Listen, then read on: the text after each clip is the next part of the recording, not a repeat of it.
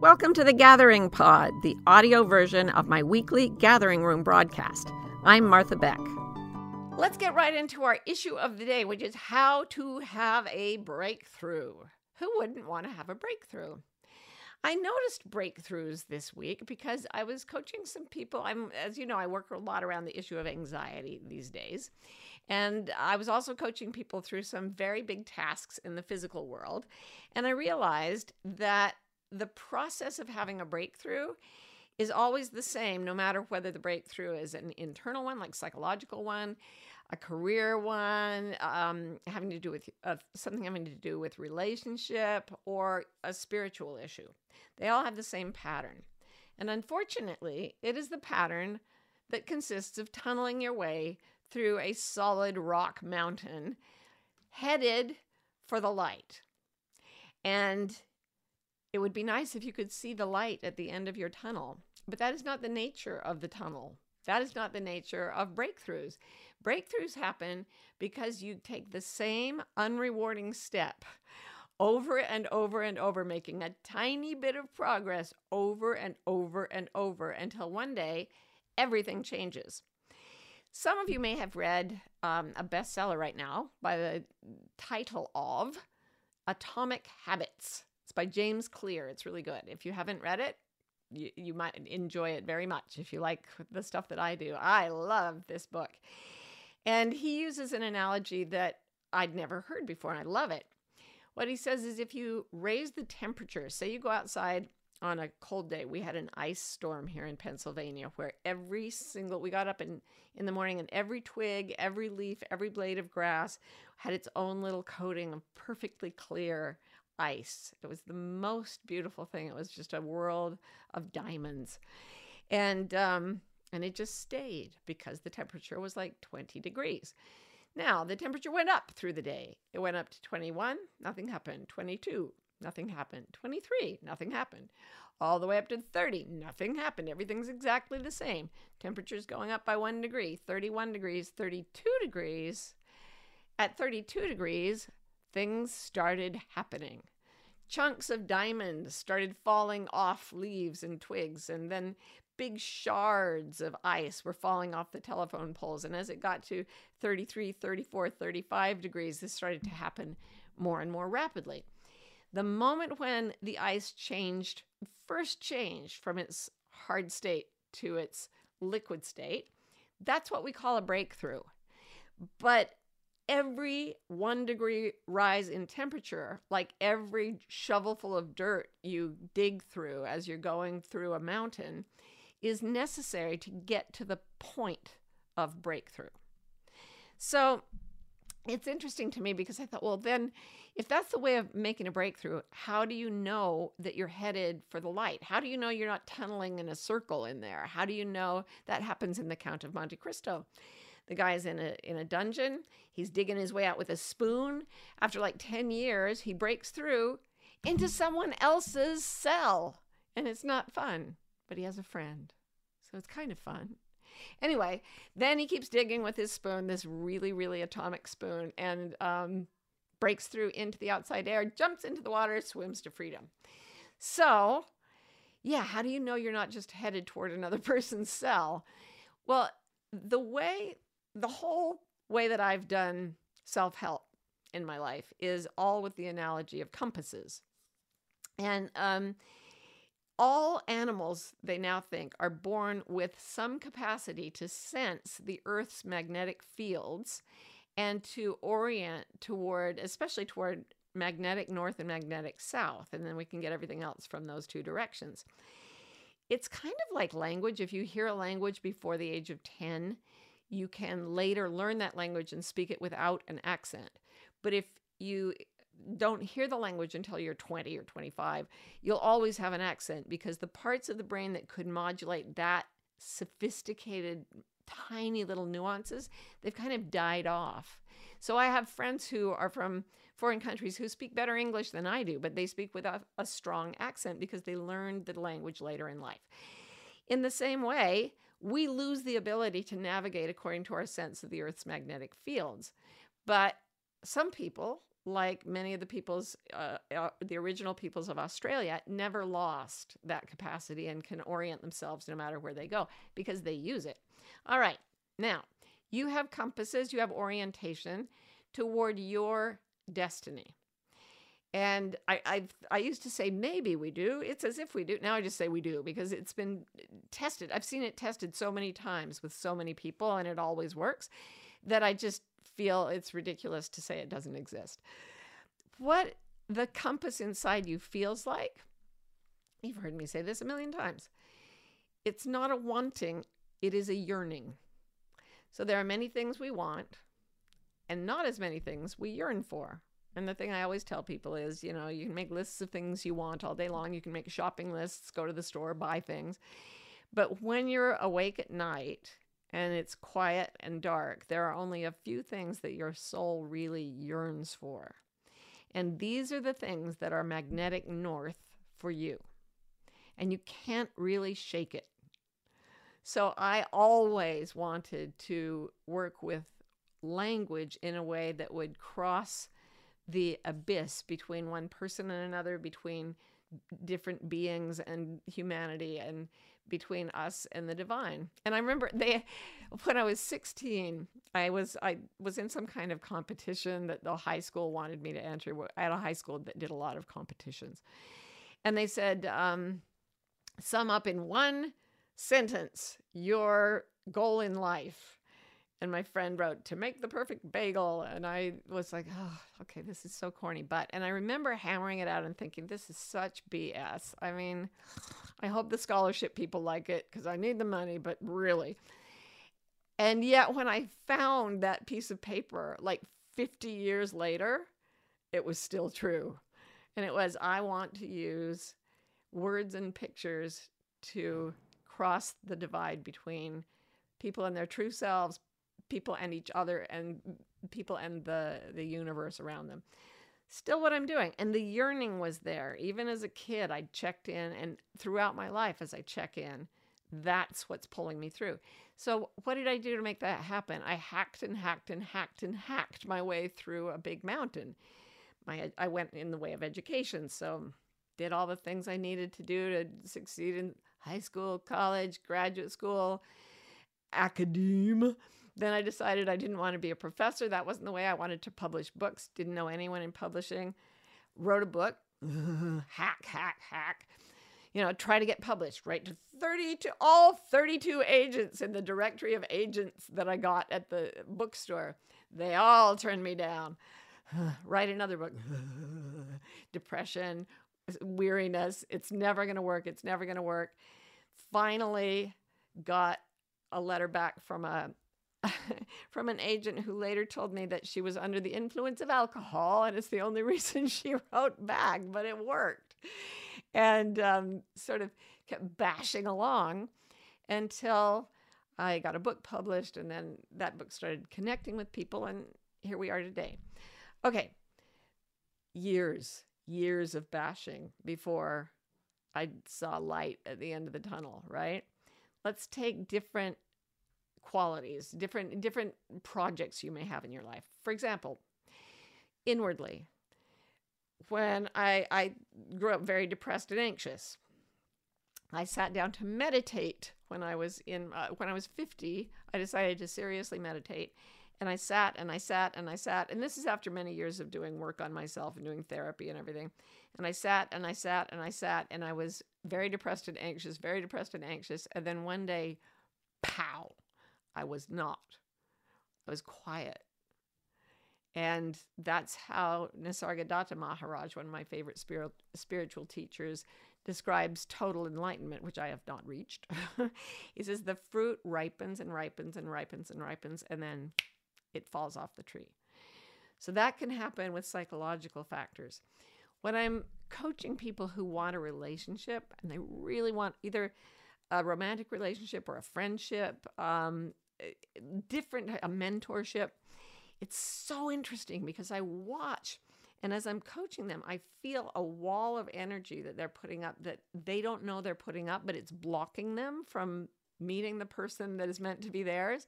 And it's so weird for me because I'm like standing outside the mountain. I can see them tunneling away. And then I can see that there's love for them. And I can't tell you how I see it. I just feel it. And I've had clients, when I used to see people in person once a week, a person would come, and every couple of months I would feel that the wall between them and the love they were after was getting thinner and thinner and thinner. And then it would be like a soap bubble. And then, without exception, when I felt that feeling, they would come in the next week and say, I've met someone. And many of those people are still married today, or they're still together in other states of communal bliss. So I've seen that happen with relationships. I've seen it happen with money, where people's money energy is so messed up. They want it desperately, but they're terrified of it, and they've got all this conflict, and it's like a big muddy wall. And they work and they work, and they get their energy more clear. They start to think more logically about how to support themselves. They start to find the skills. James Clear says, find the thing you do well that's easy for you, and just do it and do it and do it and do it. Like reading and writing were the way I just kept hammering away at my life's goal. And that's how I hammered away at how to solve the career question too. So anything you're interested in attaining, anything you yearn for in your soul, if you sit every single day, do a small thing, a small thing, a small thing, because I was too sick, weak, and busy to try hard at any of those things over long periods of time. But I just kept going and going and going. And, they say it takes an average of 12 years to be an overnight success. I think it took me a lot longer to be any kind of success. But the pull, the yearning was always there. And I'd give up in despair over and over and over. And then I couldn't give up anymore because the yearning wouldn't leave me alone. So I'd get up and I'd keep digging. So I hope this hasn't discouraged you, thinking, okay, now I have to just wait around for 1,000 years until I have my breakthrough. But as Camus said, the struggle itself alone is enough to fill the heart. It's the joy of working toward the thing that is our mission in life as spiritual beings having a human experience. Hello, the lovely peoples. This is Martha, inviting you to a free masterclass that I have made called 5 Paths to Your Purpose. Probably the most common question I get from people is, how do I find my purpose? Why don't I feel that I'm on purpose? Well, it turns out there are certain things you have to do to find your purpose, and I broke them down into 5, and I made a little masterclass about it. So if you'd like to see it, just go to marthabeck.com/purpose, and you will be able to watch it without any charge at all. So let's take some questions here. I'm going to go over to Donna. How you doing? She says, how, besides the dark quiet of the night as context, can you tell the difference between wanting and yearning? In the quiet of night, anxiety prevails with me instead of yearning, so I wonder the difference between yearning and wanting. I think you yearn to be free from anxiety, and that's as much as you need. I mean, that you can have a breakthrough on that. If you keep working, and I know you do, you work the problem, you work the problem, you work the problem. If you keep working the problem, you will get the breakthrough. So keep working the problem. You're doing a great job. Now, if you can imagine being without anxiety, if you're in a state where you can't access the thing you yearn for, a really helpful thing can be to imagine having an ideal situation, and then noticing what's present there that you really want, or what's absent that you're really yearning to be free of. So if you can do that, and you can say, I yearn to be free from anxiety, and if I can imagine being free from anxiety, what would happen next is creativity or romance or, traveling the world. Then you can start to work on those things too. But in general, there are a few big things that show up for people. We want peace, love, joy, freedom. And if we keep working our lives toward those things, we have the breakthrough. And I believe we're meant to have all those things. Anne says, how do you work through the fear paralysis to achieve a good breakthrough? That's a great question, because if you're in a state of fear, and so many people are, that's why I'm thinking and writing about it now. If you're scared, one of the reactions is paralysis for sure. But you've got a whole very primitive mechanism in there. Okay, so you can go like the spiritual route and try to access the right side of your brain and say, okay, I can feel my connection to the infinite, feel the part of myself that is calm, compassionate, clear, curious, creative. I can sort of wrap it around the anxious part of myself and give myself messages of safety. These are all ways that you can start to heal anxiety and neuroplastic pain that's related to anxiety. All these are lovely things. However, if you can't access the part that is like the comfort or wrapping around you, you can access another part of that primitive fear mechanism, which is not just paralysis, but fight or flight. So one of the ways you can do it is to start moving your body, because humans are not allowed to, like as children, especially when we're in frightful states, we're told to sit still a lot, or we get negatively reinforced for doing anything. So just starting to shake your body physically, deliberately, sometimes it will lead you to a fit of the shakes that can help the body get through the fear paralysis and go, okay, now I can do things. If that doesn't work, try getting angry, because the fight-flight mechanism, it trips toward fear, run away, but it also trips toward anger. Even if a rabbit or a squirrel gets cornered, it will turn and stop running and start to fight as a last ditch resort. So one of the things that I do quite a bit when I'm really terrified of something is I try to think about somebody who told me I couldn't do it. And then I try to get a little ticked off at them. I'm like, I always remember this guy who told me when I quit teaching, he said, now you'll never be anything in your life except a lowly faculty wife. Because my then husband was also a professor. And I like to think about him. And I got pretty ticked off at him. And I'm like, guess what? I'm not just going to be a lowly faculty wife or faculty wife. So if you can get a little angry, then sometimes it'll give you that gumption. Either way, that motion is what you need. And I mean physical motion, not just thinking things through, but actually moving the body is absolutely key to having any kind of breakthrough. Even if you're like helpless in bed, as I was for a long time, if you can just move your arms or your head, move what you can.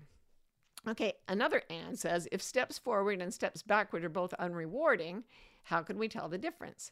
The step forward feels like something changed. The step backward feels like you're abandoning yourself. It feels there's a little part of you that's going, you can make it through this rock wall and I need to see the light. And when you go, I think I'm just going to go back and live in the basement for a while, it may go, now you're abandoning me. And now I really, really am upset. And it will start to have tantrums, and it's almost like a little separate part of you, often a childlike part. And it will trip your trigger to get angry. It will throw a little tantrum. You'll end up calling your friends and saying, I can't stand this anymore. I remember so many times just wanting to die quietly, and I couldn't. I would have to take up arms against myself, as Hamlet says. But I knew when I was pulling back from my destiny, because it was absolute soul murder. It was blackness and darkness for that little tantrumy part of myself. And part of me said, this cannot be the way it's supposed to work. And I just refused to give up. And I remember like kindling a tiny flame of anger that was like a pilot light. And I was just like, I'm going to use that anger to move forward if I can't use my fear to run from what scares me. And I have no courage to go forward toward the light. So I use the whole set of emotions that you have available to you to help you keep making that one little change, that 1 degree rise in temperature. When you start to see the ice fall from the trees, when you see the light with that one blow of the hammer and the light's only this big, but there it is, then it gets very exciting, and it's still hard. But this part, the part before the breakthrough, That's the hardest. So if you've ever broken through anything, like, I don't know, puberty, like, look back on things where you actually got to the experience you were waiting for, and that'll help reinforce your confidence that you can do it. Danielle says, what to do when you have a yearning for a different life, but it seems the universe is conspiring to keep you in a place that is miserable. I know I need to change my work position, but this is continually blocked. Confusing messages from the universe. Well, here's the deal. A lot of us see the world working around us, the way culture works, the way humans work, the way chance works, and we say the universe is blocked against me because if the universe were on my side, this would come to me easily and without any effort and without any change on my part. I cannot tell you how many times people have paid me a lot of money to basically tell me, I want you to give me a totally different life, but without my having to change anything. And that simply doesn't work. So if the universe is giving you the same message over and over, it's because there's a pattern of behavior that you are repeating, and it's not your fault. In my latest book, The Way of Integrity, I call it errors of innocence. It's an innocent mistake. It was probably something you were taught to do, like wait until you get a good job offer, or, make sure that you work your connections, or whatever it is. But if you're using a pattern of behavior that is continually getting negative messages, you have to start looking in your blind spots and trying things you've never tried before, because the universe is giving you a message. It's saying you want to move forward, but you're not yet making the connection. Keep trying to learn new ways of going forward. That's the digging through the mountain. That's the rising of the temperature.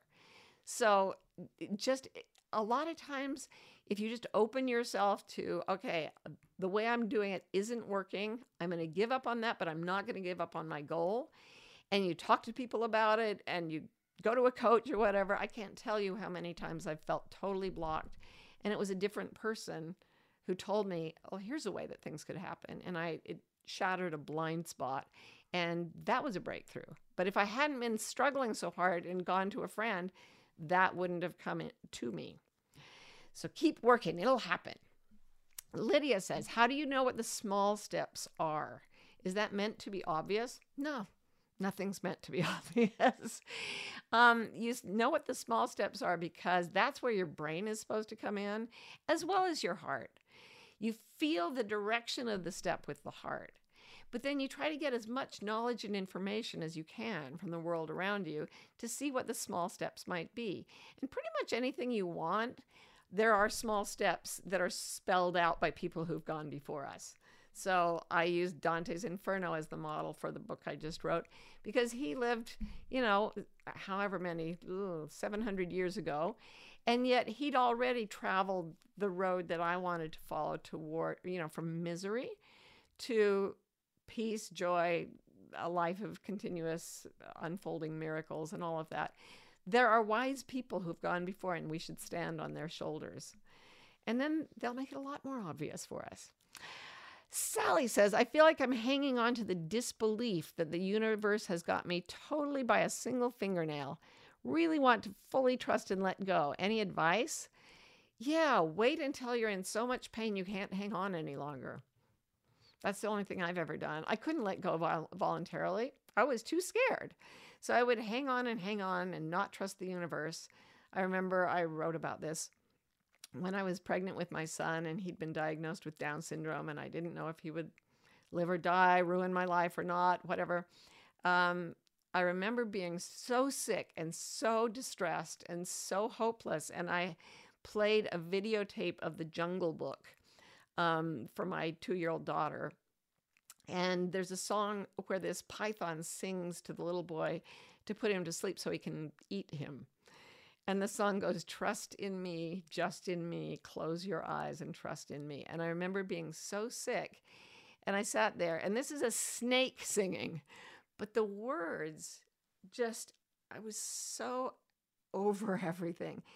And just hearing this sort of whispered song, trust, trust, trust. Because I was at the end of my rope, I let go. And I fell asleep I hadn't been able to sleep for a long time. And that was a tiny breakthrough. Every time you make a little progress, you see, oh, I have a pile of rock. I see I have made some progress because I made a pile of rocks today. And you see little tiny things, little tiny gains. And that tells you, oh, the temperature's rising. The ice will thaw. I'm getting through the mountain. The light will come. And just keep gathering your little rocks every day. Stephanie says, do people often get a sense when they're on the brink of a breakthrough, or is it mostly spontaneous when it pops into your experience, or when it pops in your experience? I think you feel it. I think there's a part of you that's outside of time that knows you're meant to have this thing, and it's the one calling you forward, and it's pulling you through time, your physical self. And right before the thing is meant to come into your line of time, you feel it so intensely with the part of yourself that's outside of time that it's almost like the frustration level becomes overwhelming, because you can almost feel it, and it feels like it should already have happened, but you don't have it. Like, you should already have met the person you're meant to be with, but they're not here. You should already have the job you're meant to have, but you don't. And it's like, it's a particular type of baffled frustration that I have learned over my many years always comes right before. So if you have that feeling of like, oh, I can't do this one more day, go one more day, and one more day, and one more day, and then poof. Okay, Tracy says, how do you stand fast in your digging and digging, but culture wants a measurable goal? Even the best intentioned friends are pushing you to achieve. Yeah, that's a tough one, especially because the things you yearn for may not come by measures your culture values. So your ultimate goal may be peace. Ultimately, that is the biggest goal for everyone I've ever worked with. But our culture doesn't have any signposts for peace and no rewards for peace at all. In fact, people who are really, really peaceful tend to be seen as boring. I love Eckhart Tolle. I love listening to him. His energy puts me in this state of absolute stillness that I just love. And I remember someone telling me she was organizing a conference, and she said, do you know any good speakers? And I said, you should get Eckhart Tolle. And she said, no, I tried that once. People walked out. And then I listened to a workshop where he says, yeah, when people come to my lectures and they're not interested in peace, they just walk out because it doesn't look like anything to them. So the culture actually probably won't give you a lot of values. So what you need to do is really develop the I respectfully do not care response. Like, oh, I really get that you want my success in this, or I get that you want me to be a doctor, Mom. I really do. And I love you so much. And I can tell you from the depths of my heart, I really don't mind that you think that. And I'm not going to do it. It's hard. It's really hard. But what happens is once you start going toward your real values, after many years you make the breakthroughs, then people can see what you've done. So after this happened to me for about, 40 years, I saw how breakthroughs worked. And then people would say to me, you're working on this thing and it's not going anywhere. It's not going to be anything. And I learned to sit back and say, okay, watch. Let's just watch. Because I knew the feeling of being pulled forward. I knew what it felt like to dig. And I know that the light always comes. And other people can just see it when it happens. We're a little over, but we started a little over, so I'm going to take a couple more questions. Nicole says, any advice to people that struggle with what to focus on when they want to do 10 different things, and how to decide and take steps when struggling to take any action at all? Well, the first thing, I'll take the second question first. Know that rest is often the most important step toward your breakthrough. You cannot tunnel all the time.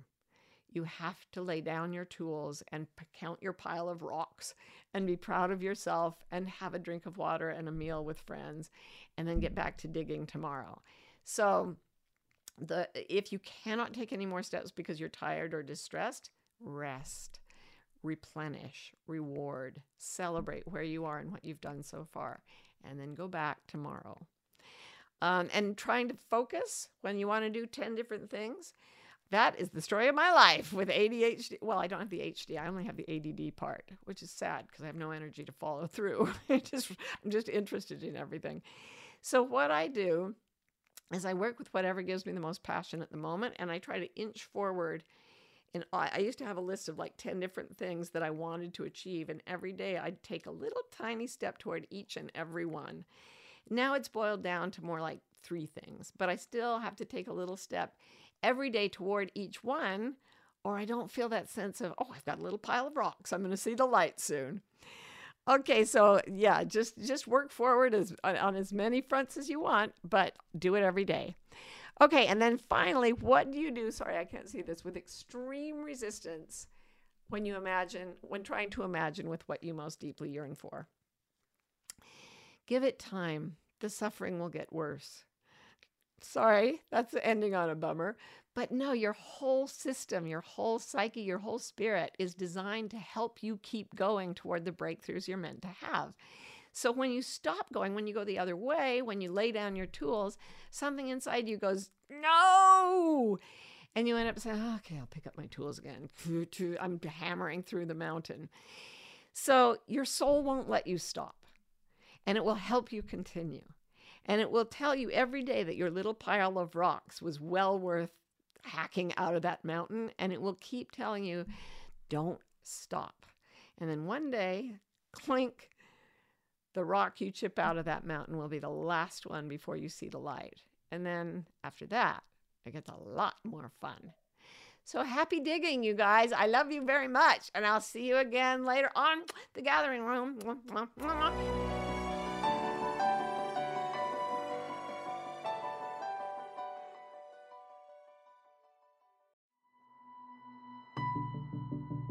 It's a bewildering moment to be alive. That's why Martha Beck, me, and Rowan Mangan, me, created Bewildered, the wildly successful podcast for people trying to figure it out. Most of us are trying to fit society's expectations about how we should live, which is stressful and confusing. On Bewildered, we look at topics like perfectionism, what it means to have enough, anxiety, and creativity to see where the culture may be pushing us all away from the lives that truly fulfill us. If you're bewildered, if you want to think and you love to laugh, come join us. For almost 30 years, I've been teaching people to do something that I call reading your internal compasses. I believe we are all born with direction-finding mechanisms that are inherent in us and will help us find our best destiny. A few years ago, though, I realized that a lot of people were getting very, very anxious. And this is true. Anxiety is going nuts all over the planet. So I spent 5 years researching and writing a book about how to read your compasses and lower the anxiety that's getting between you and your right life. And I'm very excited about the book. It's coming out in 2025, but I would love to teach you about it before the book comes out. So this summer, I'm doing a course called The Wayfinder's Compass, Moving Beyond Anxiety. And you can check it out by going to marthabeck.com/compass, and we will have a fabulous time putting you on course for your North Star.